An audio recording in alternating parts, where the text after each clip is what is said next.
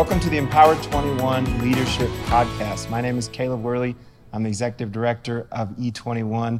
And today we're joined by my special guest, Todd White. Todd is the founder of Lifestyle Christianity. He's world-renowned for activating people into evangelism. Todd, so glad that you could join us on the E21 podcast. Thanks for having me. You know, as we've been talking on these podcasts, a variety of guests on a variety of topics, one of the things that we like to do is talk about how someone got started. Okay. You know, our listeners, they see the result now, but they don't always know how someone got started. Tell us a little bit, how did you get started where you're at? Well, where do you want me to start? You want me to start? Take us back 20 years. Okay. Wow, 20 years. Okay, so 20 years ago, I was in big trouble. I was an addict for 22 years. Wow. Started at 11, and when I was 17, I joined the military to try to straighten my life out. Went in at 18, joined in 17, went into the Marine Corps, and went to boot camp and went AWOL, ran away, and got arrested, got caught in Colorado, got extradited back, got put in military prison, was in for about 5.5 months, and then I got out and I was on base awaiting orders, but I didn't want to wait around, and I was clean for boot camp, but then I started partying in the fleet again, and just got bad. So I went AWOL again, ran out to Colorado, hid in the mountains, was hiding up there away from everybody, living the dream. It was a nightmare, but I didn't know. Yeah. So I got busted, got put in jail, got extradited the second time, ended up getting kicked out of the military after another 5.5 months, 6 months in the brig, and got a bad conduct discharge, came out, and no one wants to see that on your resume. So I kind of hid that as much as I could, got jobs, quit or got fired, was not a functional drug addict. It was horrible. Met a girl in a bar one night and tricked her into thinking I was amazing. She was a woman that, she was very independent. She worked, and I knew that I could, take money. So I ended up stealing her money, and she got pregnant before she found out what kind of a person I really was. And we had our daughter, and when my daughter came out, I remember looking at her and saying, how am I gonna do this? Like, I'm not responsible. I can't even take care of myself. And so the thought of taking myself out and suicide entered in. So I became severely suicidal. So I'm your extreme. I was extremely dark and into Ouija boards and tarot cards and Wicca and all this stuff, reincarnation, you name it. It was out there. I was trying to find it, So my daughter was born. I became extremely suicidal, and I didn't want to live, yet I didn't want to go because I had my daughter and my girlfriend. So I threatened her life. If she left me for another man, I would have taken her out, taken him out, and then taken myself out.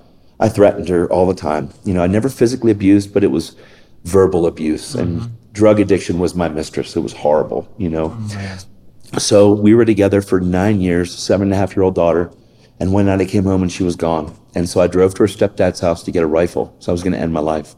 And on the way to the gun cabinet, I passed by a phone book on the mantle right before you get there. So I flipped it open, and it opened to churches. Now, I wasn't a church guy. I didn't grow up in church. Matter of fact, none of my relatives, nothing, no Christians in my family. Some religion a little bit, but it was repulsive to me. And pretty much out of all the religions, I hated Christianity the most because I saw the most hypocrisy and the most, I just thought all the wrong things, and it was really bad. So I was on my way to the gun cabinet, made this phone book open, checked off one of these churches, and drove to this church with an anger issue beyond. I met a pastor that day, and I told him all my junk, and I just kind of hammered him for like hypocrites, and you guys hide inside of a building, and you think this eye in the sky and all that. And he said, it's apparent that you don't want your life. And I said, I don't. I was just going to put a gun in my mouth. He goes, well, why do you think you're here? I said, I don't know. Why don't you tell me? He said, since you don't want your life, why don't you give it to somebody that does? And what hit me was I couldn't understand why anybody would want the life that I had created. Even though I was created, I was responsible for all these things that I was doing. I chose all that. Free will is a horrible thing. When you're choosing all the wrong things and think that can satisfy you. So none of it could. And that day, to get away from the pastor, I said, whatever. If he wants my life, he can have it. Whatever. And I said, there, I did it. Pretty much that was my prayer. And so he said, amen, gave me his number. I left, and I went home immediately, and I called my daughter. And I told her to tell mommy that daddy found God. So my daughter said, what's he like, Dad? I said, I have no idea, but I met a guy today that said that his God's going to change my life. He wasn't my God. He was his God. A pastor's God can't change your life. You have to give your life to God, but I didn't know what that looked like. So I'm in a band, I'm a singer in a band, and I'm like, told all the guys, they came up for band practice 2 days later. And after I had done this, my girlfriend came home reluctant and angry as possible. She was an angry atheist.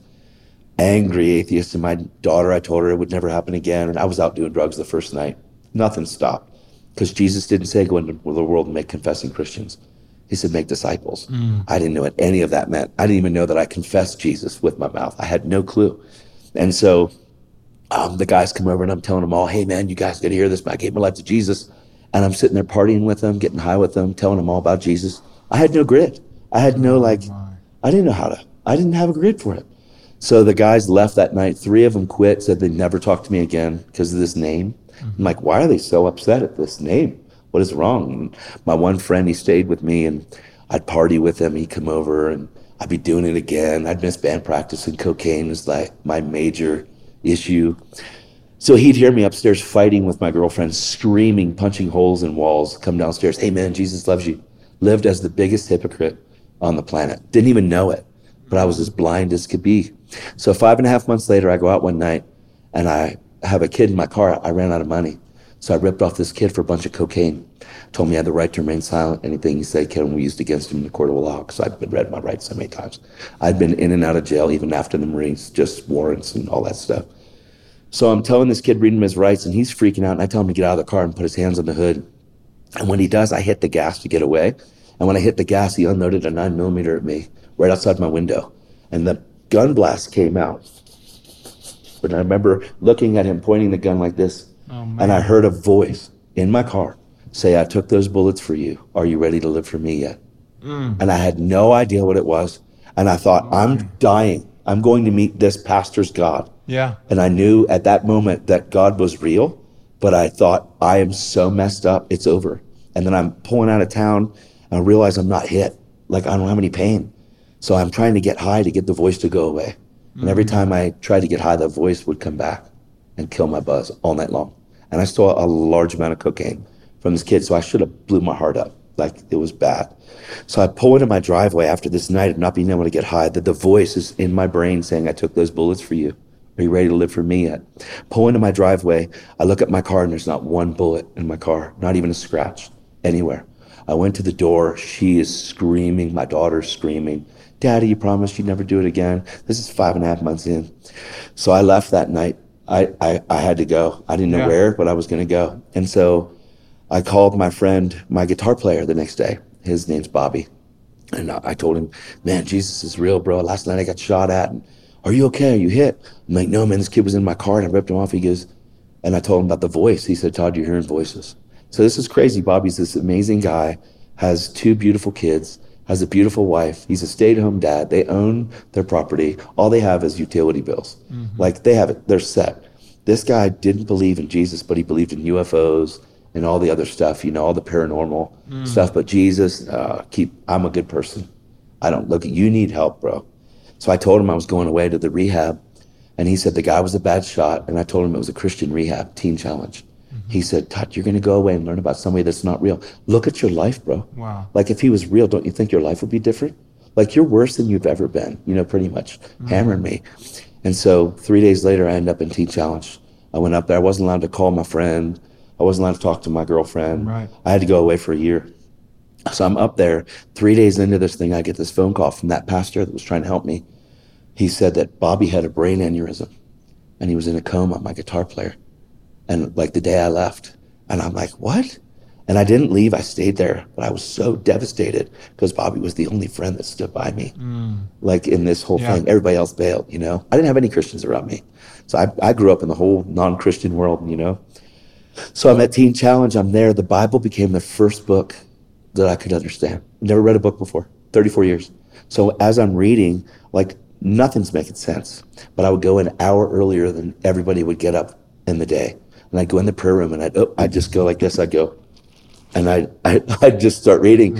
And you open to Leviticus and you're like, oh my gosh. So all of a sudden God revealed that he's real to me and showed me in James, if I lack wisdom, ask God, who gives to all generously without finding fault. I threw it down. I'm like, oh my gosh, that's it. I don't have any wisdom. So I had this revelation that Jesus loved me. And then I had 3 nights where I had visitations, all 3 nights from Jesus in a valley. The third night he told me to go home. So I left this place 10 months early. I get to my house and I realize, I don't have a home to stay at, but I get to my house and the urgency in my heart is to tell my daughter how sorry I am. So I get to the house, she comes running out and I'm talking to her, telling her how much I love her and how sorry I am. Mm-hmm. She's like, Daddy, why are you sorry? I'm like, because all the stuff that your daddy did, all the drugs and all the job losses and screaming at your mom and punching holes in walls and punching people out in their cars and smashing car windows out, road rage, pulling over and slamming on the brakes and just awful stuff, like awful. She's like, Daddy, you're home. And I'm trying to tell her how I can't be there, And my girlfriend comes out of the house and I told her how sorry I was. I'm so messed up. I messed up everything. But Jesus is real. And I want you to know. And I'm trying to tell her I'm going to get a job and be responsible because I never held a job. She told me that when I went away, she had an encounter with Jesus. And I'm like, what? And I'm like, I cannot live here. My first conviction was that I can't just live here, sleep with you ever again. We have to have a covenant. She asked me to marry her. And we got married 4 days later. It's so powerful, man. So the day after we get married, I go up and visit my friend Bobby because he was in a convalescent home hooked up to life support because of the brain aneurysm. Mm-hmm. And I walked into the room and I saw him there just dead stare. And I told him how sorry I was and how much I loved him and Jesus is real.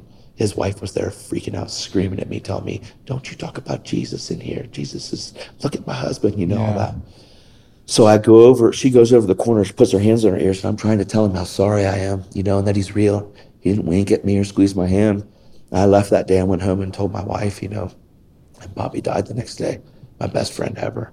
It marked me, man. It did something to my heart that nothing else can ever do. I realized the reality of what it means to live what you say and that there are people watching you. And I was the only one that could have got to him. And so I went and did his funeral and spoke at his funeral, and half the funeral home got born again that day. It was amazing. My first time I ever spoke. So fast forward, I just believe the gospel, man. I believe that I'm right with God. I believe that my past has been forgiven. And he didn't just forgive it, he forgot it too. And I believe that my sin is under the blood of Jesus, which doesn't give you the want to sin. It enables you to be free from that life that you used to live, where you're dead to sin, alive to God. Then I saw miracles in the Bible. And I'm like, oh my gosh. I saw somebody get healed of leukemia in a healing service. The medical report came in 2 weeks later that somebody got healed. This guy that came in, I saw him walk out on hospice, told the pastor before he got prayer, we don't believe in anything that you said today at the healing service.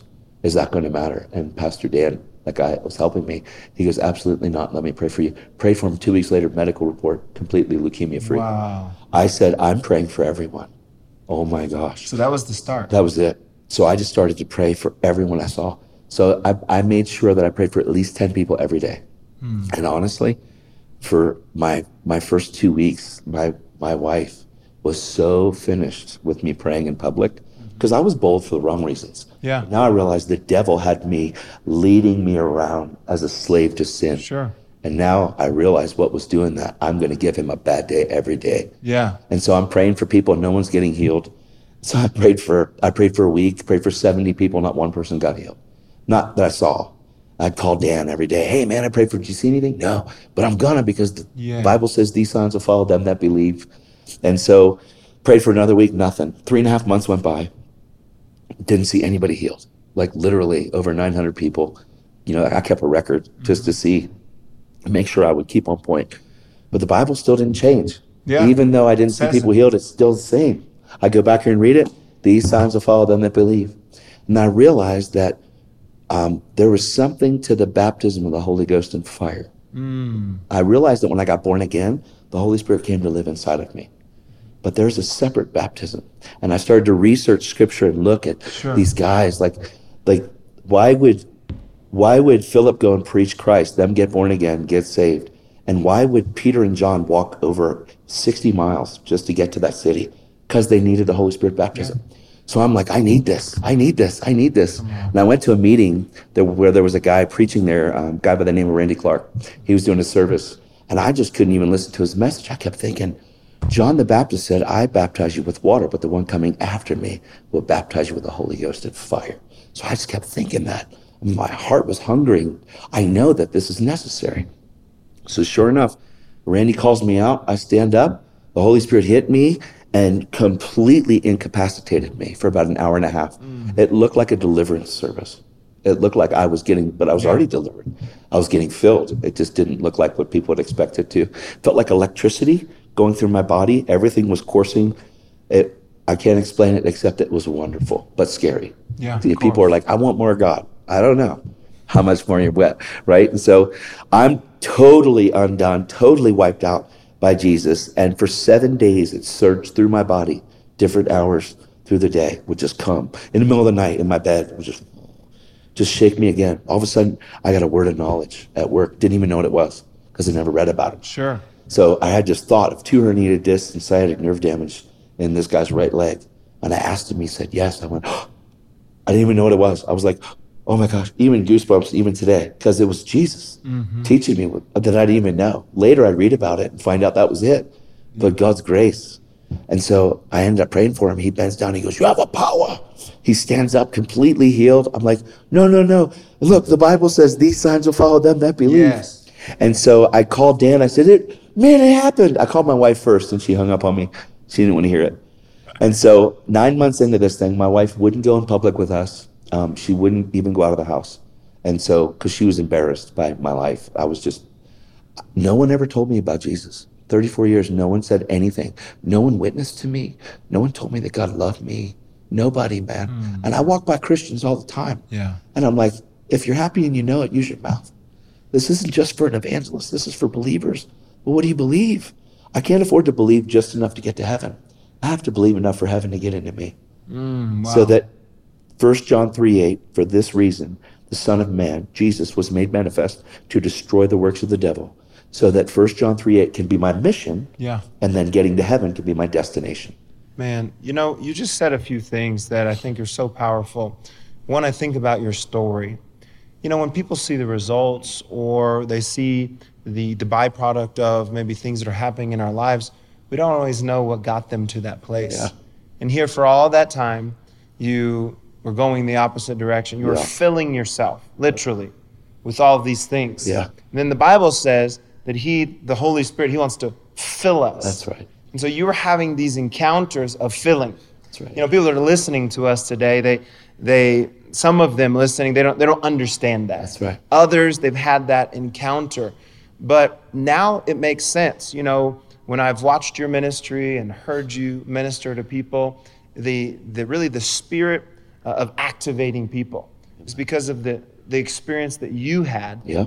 And really the pain that you had to go through thinking, why didn't anyone tell me? That's right. You have been so focused on this understanding of personal evangelism. I think most people listening probably recognize you for the hair, the shoes, the natural things like that. But really the spirit behind what you're known for is you don't want anyone to be lost. I don't want anyone. You don't want one person, because you really have caught something that I think everyone listening should really catch. And that is that when the scripture says God loves the world, he's not talking about a geographic place. He's talking about the people in the world. Man. And, that love is so powerful. And would you do something right now? Yeah. Would you pray for those that are listening? Yeah. I think we could go on, and we have to have more time to digest all that God is really doing in your life and really what's on the horizon. Because you're at a place where you've seen God do a lot, but you know what? I believe more is in you than what we've seen come out of you. And God's going to pull that out. It's on the horizon.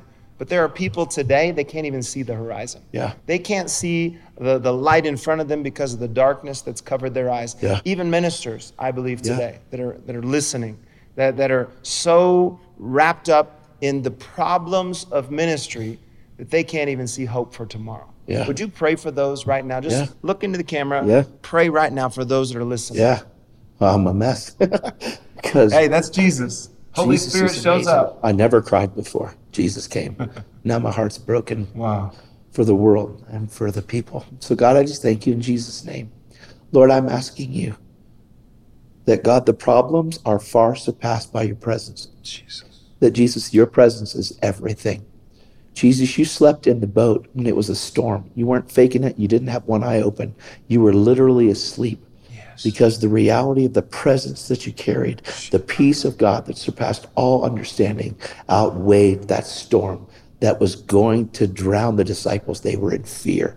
And God, your perfect love casts out all fear. All worry is completely fixed with Matthew 6:33, seeking first the kingdom of God and his righteousness, and then everything will be added to you. So Father, I thank you for an amazing grace, God, that you would overwhelm every listener, that you would overwhelm pastors and leaders, God, that you would baptize people afresh with your Holy Spirit, God, that you would touch them in such an exponential way that they'd never be the same. God, I break fear off of people because God did not give us a spirit of fear, but of love and power and a sound mind. Jesus, make your word so real. God, I thank you for intimacy that is going to increase exponentially, that we would get alone with you, because when we seek you in secret, Father, you reward us in the open. Lord, I ask you to bless people. Father, I thank you that you would bring people to Christ today. Yes. People that are lost and people that are out there wondering, and they just flip through and they're watching this and they're like, what is that dude with dreads doing? That dude with dreads is crying because he has a love relationship with a father that pursued him for 34 years and he didn't even see it, and it took me getting shot at to find it. So if you would dare to open your heart to the Father, he would take you just the way you are. And he would transform your heart, because that's what grace does. Grace demands change. So Father, I thank you in Jesus' name. Just pray with me. Just say, Lord God, I admit that I have missed the mark, that I have sinned against heaven, I've sinned against you, and I've damaged people. And I'm asking you to forgive me right now. And I'm giving my life freely back to you because it doesn't belong to me. And God, all you're asking me to do is to give up. I was never created for me. You created me for you. So Father, I thank you. I freely give my life to you. And I say, come, Holy Spirit, baptize me afresh and fill me with your love, with your goodness, with your mercy, with your grace, and with your power. In Jesus' name. And God, I thank you that healing would happen right now, that miracles would happen right now.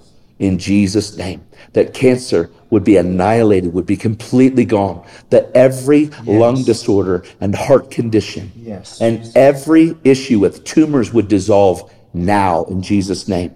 I really believe I heard in my heart bladder cancer being healed right now in Jesus' name. God, I thank you for every disease that affects the body that you bore in your body on the tree so that we could be healed, because by your stripes we are healed. So in Jesus' name, we enforce the victory at Calvary: salvation, healing, deliverance, and wholeness. And God, every devil that's trying to hold people back, I rebuke and command them in Jesus' name to cease speaking now.